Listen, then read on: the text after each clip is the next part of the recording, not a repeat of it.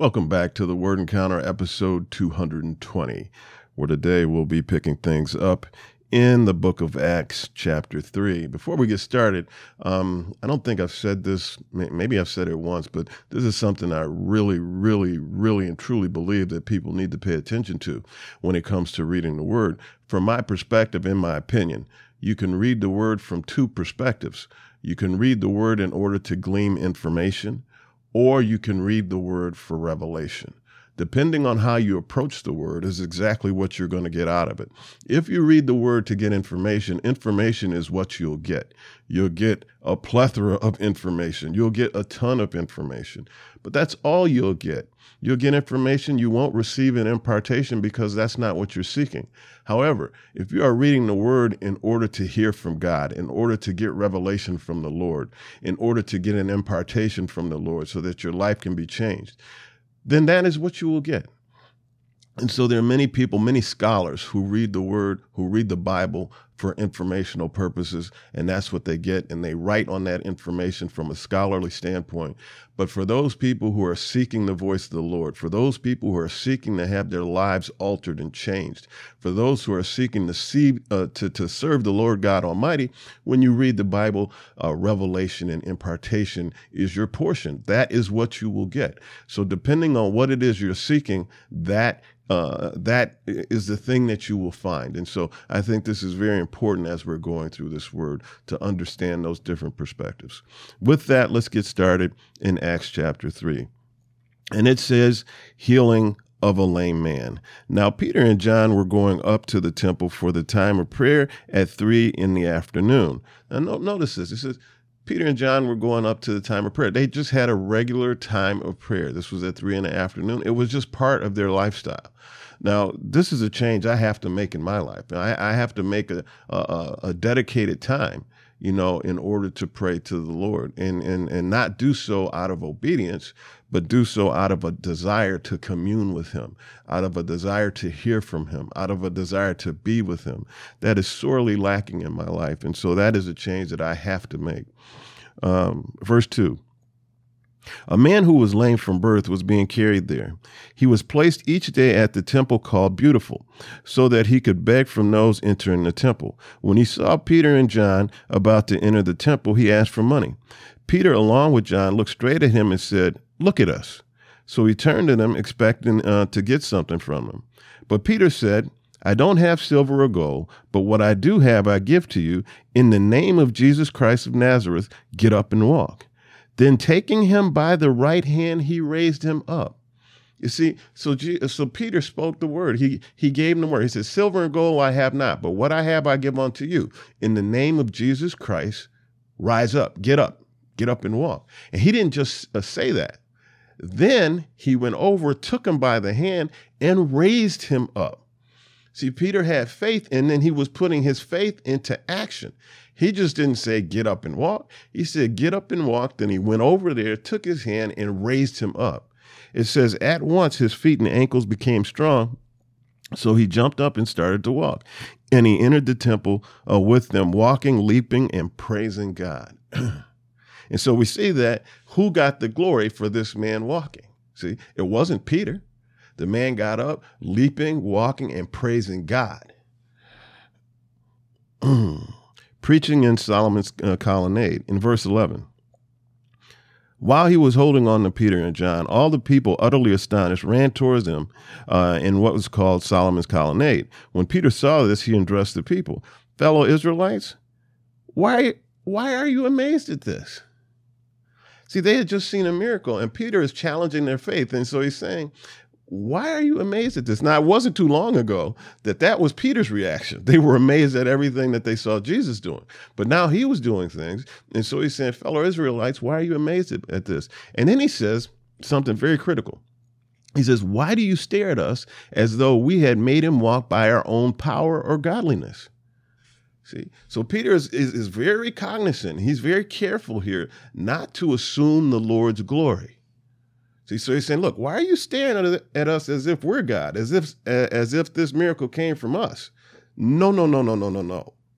In verse 13, he says, the God of Abraham, Isaac, and Jacob, the God of our ancestors, has glorified his servant Jesus, who, by the way, you handed over and denied before Pilate, though he had decided to release him. You denied the holy and righteous one and asked to have a murderer released to you instead of him. It says you killed the source of life, whom God raised from the dead. We are witnesses of this. By faith in his name has made this man strong, whom you see now. Who you see and know. You see this man, you know him, you know that he couldn't walk. You see that he can walk now, you know him. So the faith that comes through Jesus has given him this perfect health in front of you all. Verse 17, Peter says, and now, brothers and sisters, I know that you acted in ignorance, just as your leaders also did. So Peter is now saying, you did all these evil things to Jesus and whatnot. And he's pointing all these things out to the people. But then he says, now, brothers and sisters, I know it was out of ignorance that you did those things. See? So he's given them insight into what has gone on. He's in essence revealing the scripture to them, because scripture said that this had to happen. And then Peter's saying, look, but I know that you didn't know what you were doing. In this way, God fulfilled what he had predicted through all the prophets, that his Messiah would suffer. Therefore, repent and turn back so that your sins may be wiped out. And so Peter said, look, you did all you did. You did all you did. It was out of ignorance, but the scripture said that this is exactly what would happen. But you can still redeem yourself. See, he says, just repent and turn back so that your sins may be wiped out. What you did in the past was wrong, but that doesn't have to hold you back. Just acknowledge that it was wrong, repent, turn from your wicked ways, see, and your sins will be wiped clean. Verse 19, no, I already read that. Verse 20, it says, let's go back to 19. Therefore, repent and turn back so that your sins may be wiped out, that seasons of refreshing may come from the presence of the Lord, and that he may send Jesus, who has been appointed for you as the Messiah. Heaven must receive him until the time of the restoration of all things, which God spoke about through his holy prophets from the beginning. Verse 22, it says, Moses said, the Lord your God will raise up for you a prophet like me from among your brothers. You must listen to everything he tells you, and everyone who does not listen to the prophet will be completely cut off from the people. And so Peter's now educating them on who Jesus was, the one that they had wanted to be crucified and embarrassed and humiliated, that the word is speaking about this man. And so he's educating them on who this Jesus was. In verse 26, it says, God raised up his servant and sent him first to you to bless you by turning each of you from your evil ways. And so this man that you looked at sideways, this man that you had crucified, humiliated, and killed, this man is actually your Messiah. He's your Savior. And I realize that what you did was out of ignorance, but you don't have to be held in that place. You can turn from that place, recognize and acknowledge who he is. And it says that he was sent first to bless you by turning each one of you from your evil ways. Just recognize and acknowledge him. In essence, is what Peter is telling them. In chapter 4, it says, Peter and John arrested. It says, while they were speaking to the people, the priests, the captain of the temple police, and the Sadducees confronted them, because they were annoyed that they were teaching the people and proclaiming in Jesus the resurrection of the dead. So remember, the Sadducees did not believe in the resurrection. The Pharisees did, but the Sadducees didn't. And so they are annoyed with Peter and John here because they're teaching and preaching about the resurrection.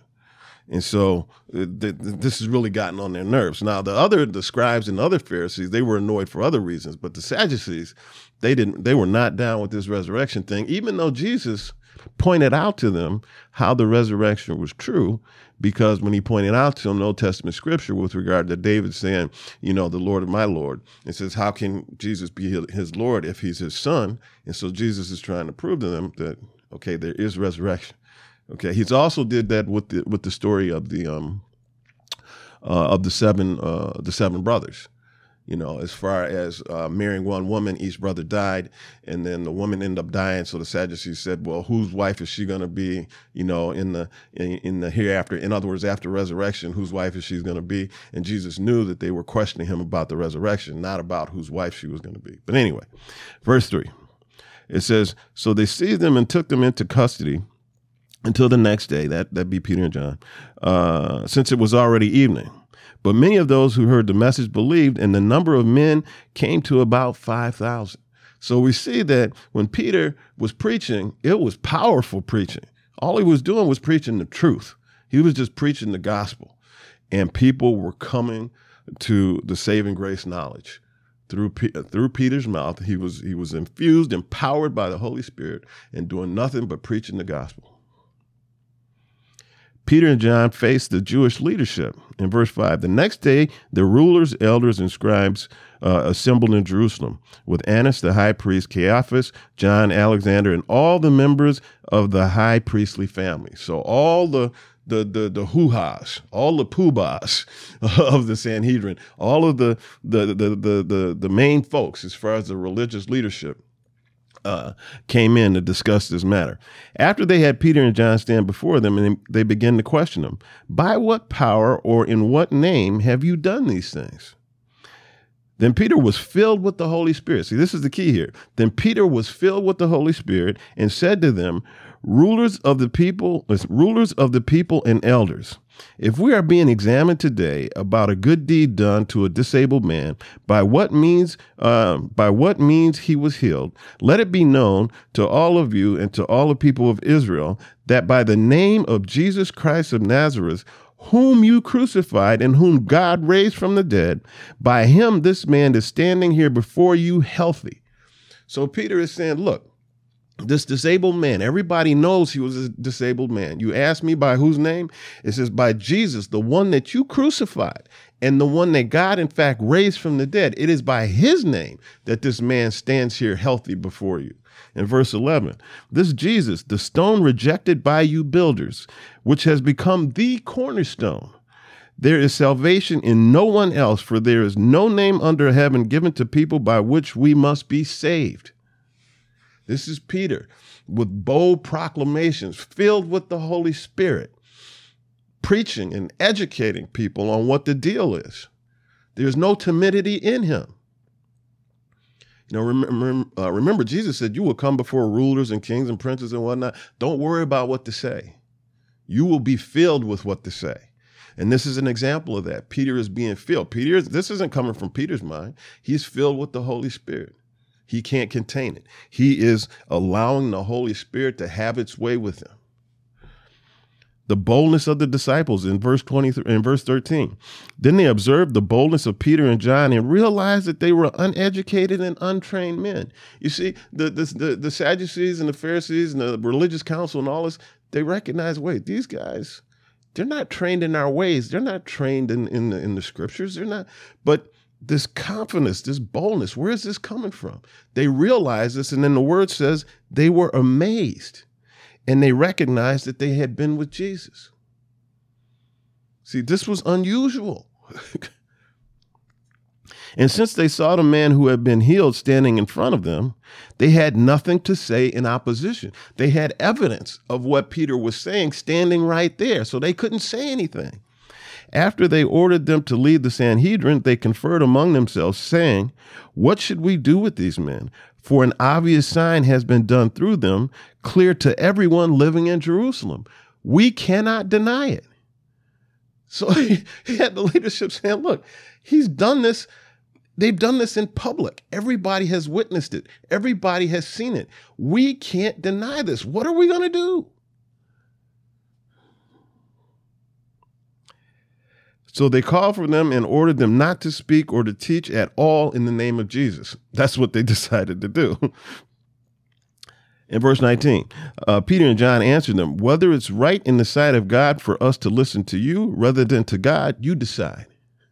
The answer is obvious. That they're saying, look, you think we're going to listen to God and not, you think we're going to listen to you and not God? Okay, you decide on what you think we're going to do. In verse 20, it says, for we are unable to stop speaking about what we have seen and heard. For we are unable. It's not that we have decided that we're not going to listen to you, we're going to listen to God.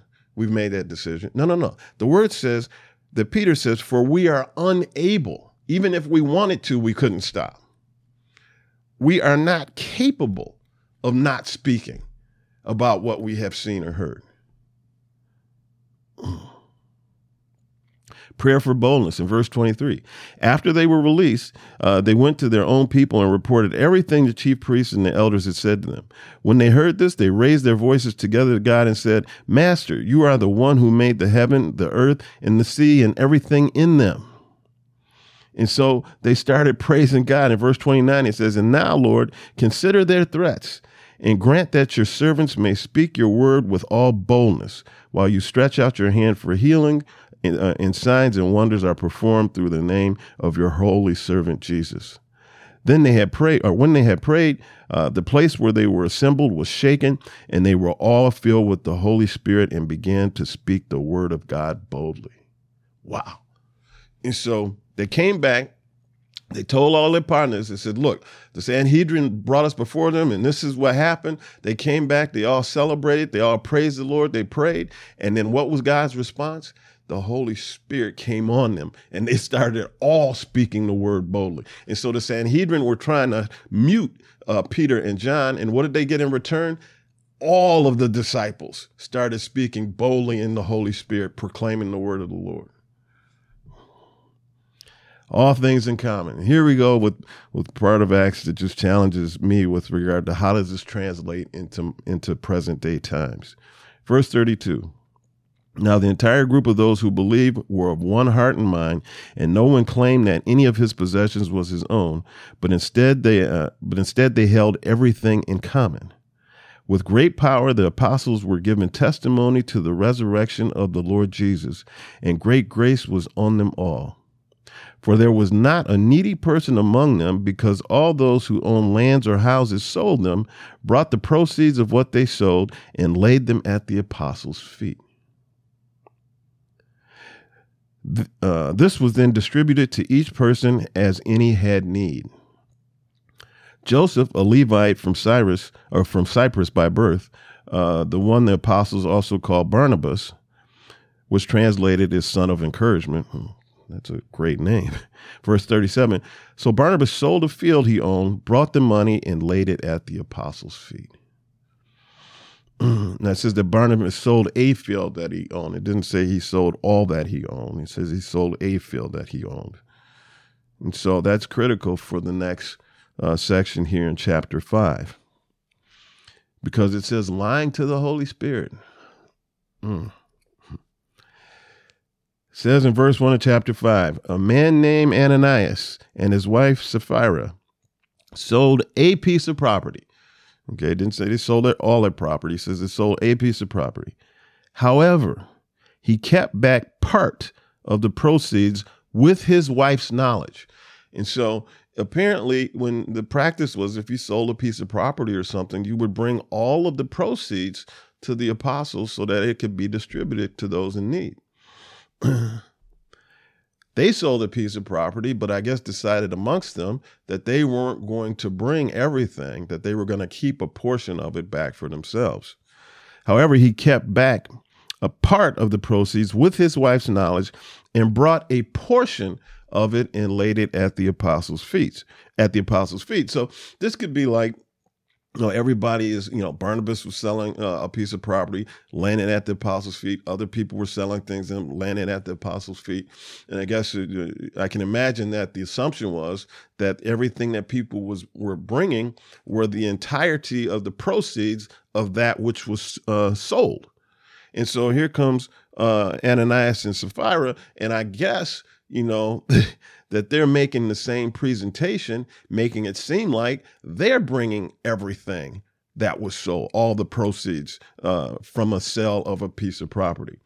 And I can imagine that a lot of times people will do things in order to glean the same degree of appreciation that other people have done, but they're not doing exactly the same thing that everybody else is doing as they're keeping a portion for themselves. In verse 3, Ananias, Peter asked, Why has Satan filled your heart? That's a heck of a question. Peter asks, why has Satan filled your heart to lie to the Holy Spirit and keep back a part of the proceeds of the land? Wasn't it yours while you possessed it? And after it was sold, wasn't it at your disposal? Why is it that you plan this thing in your heart? You have not lied to people, but to God.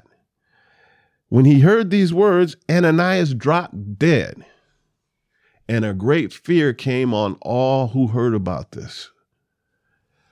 I would imagine so. I would imagine so. In this account here, Peter doesn't even give Ananias a chance to respond. He just tells him what he did, what the deal was, and how this is not acceptable. You haven't, come against God in this matter. I mean, against people in this matter. You've come against God. You've lied to God. The young man got up, wrapped his body, carried him out, and buried him. Verse 7, about 3 hours later, his wife came in, not knowing what had happened. Uh-oh. Tell me, Peter asked her, did you sell the land for this price?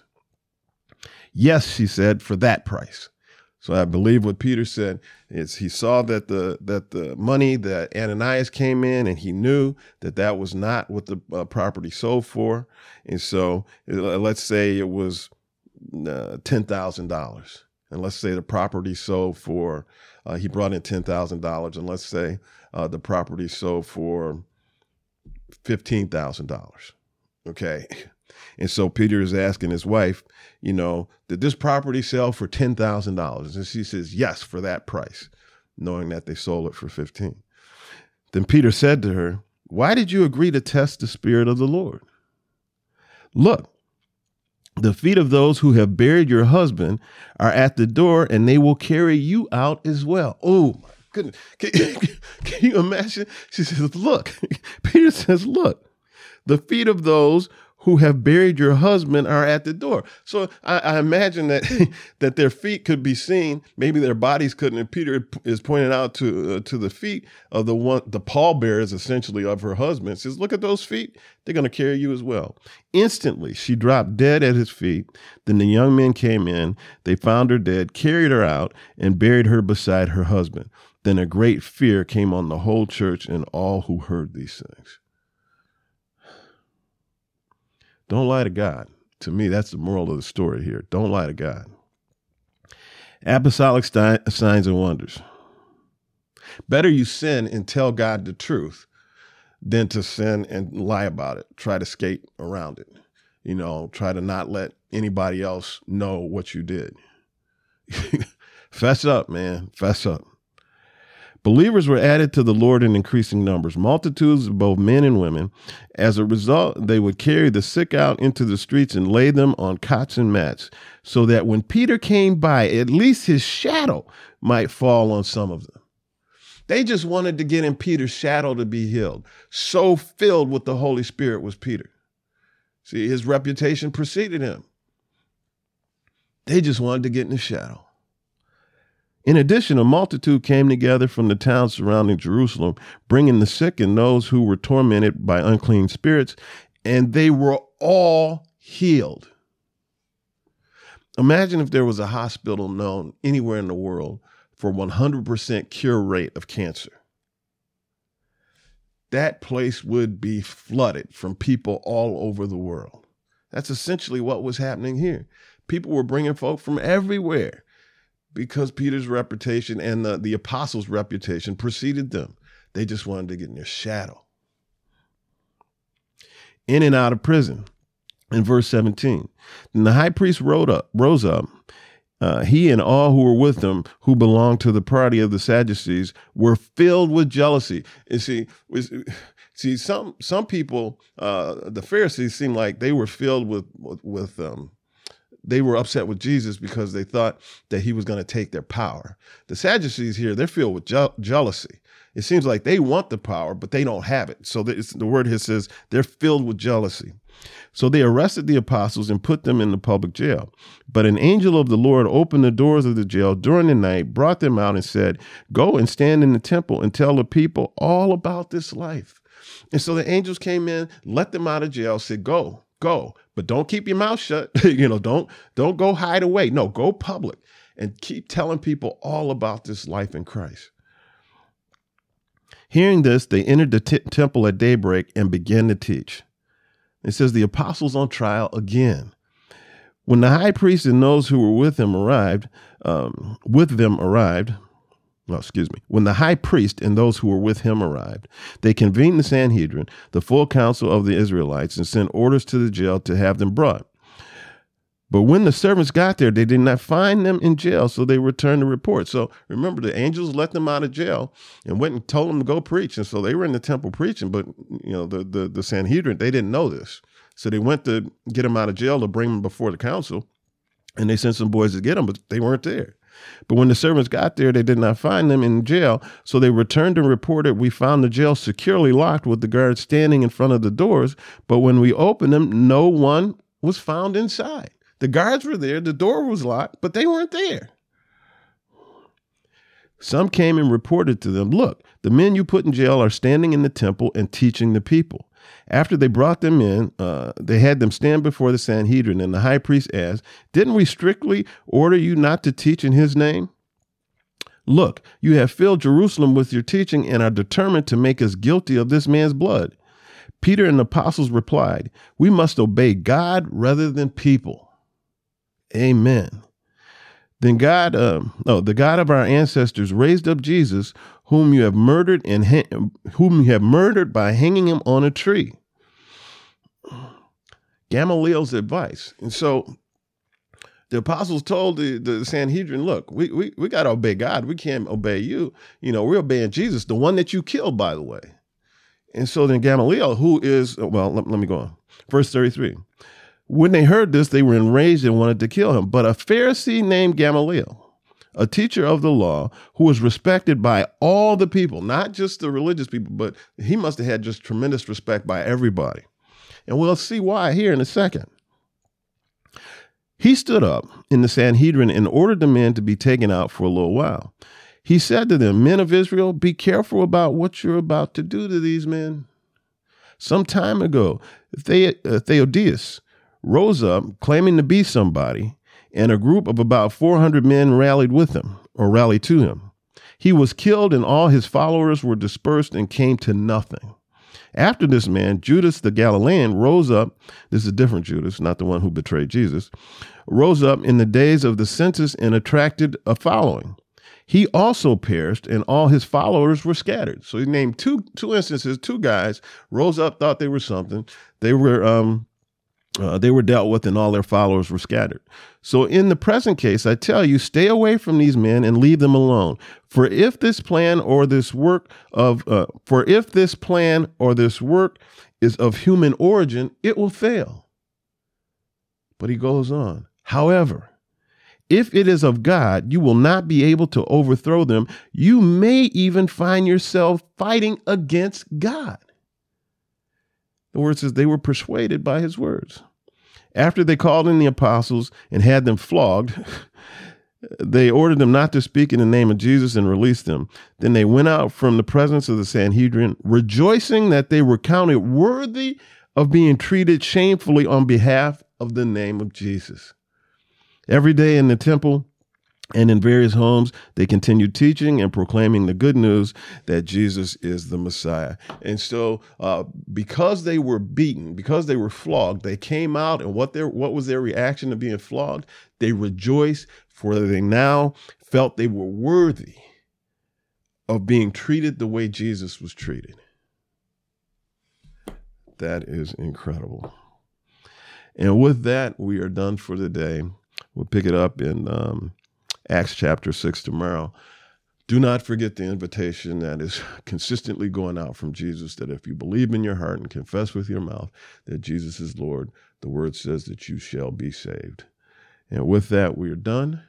We'll pick things up tomorrow, should the Lord allow us to be here. Everybody stay safe, be blessed, keep your eyes fixed on Jesus, We'll see you tomorrow. Bye-bye.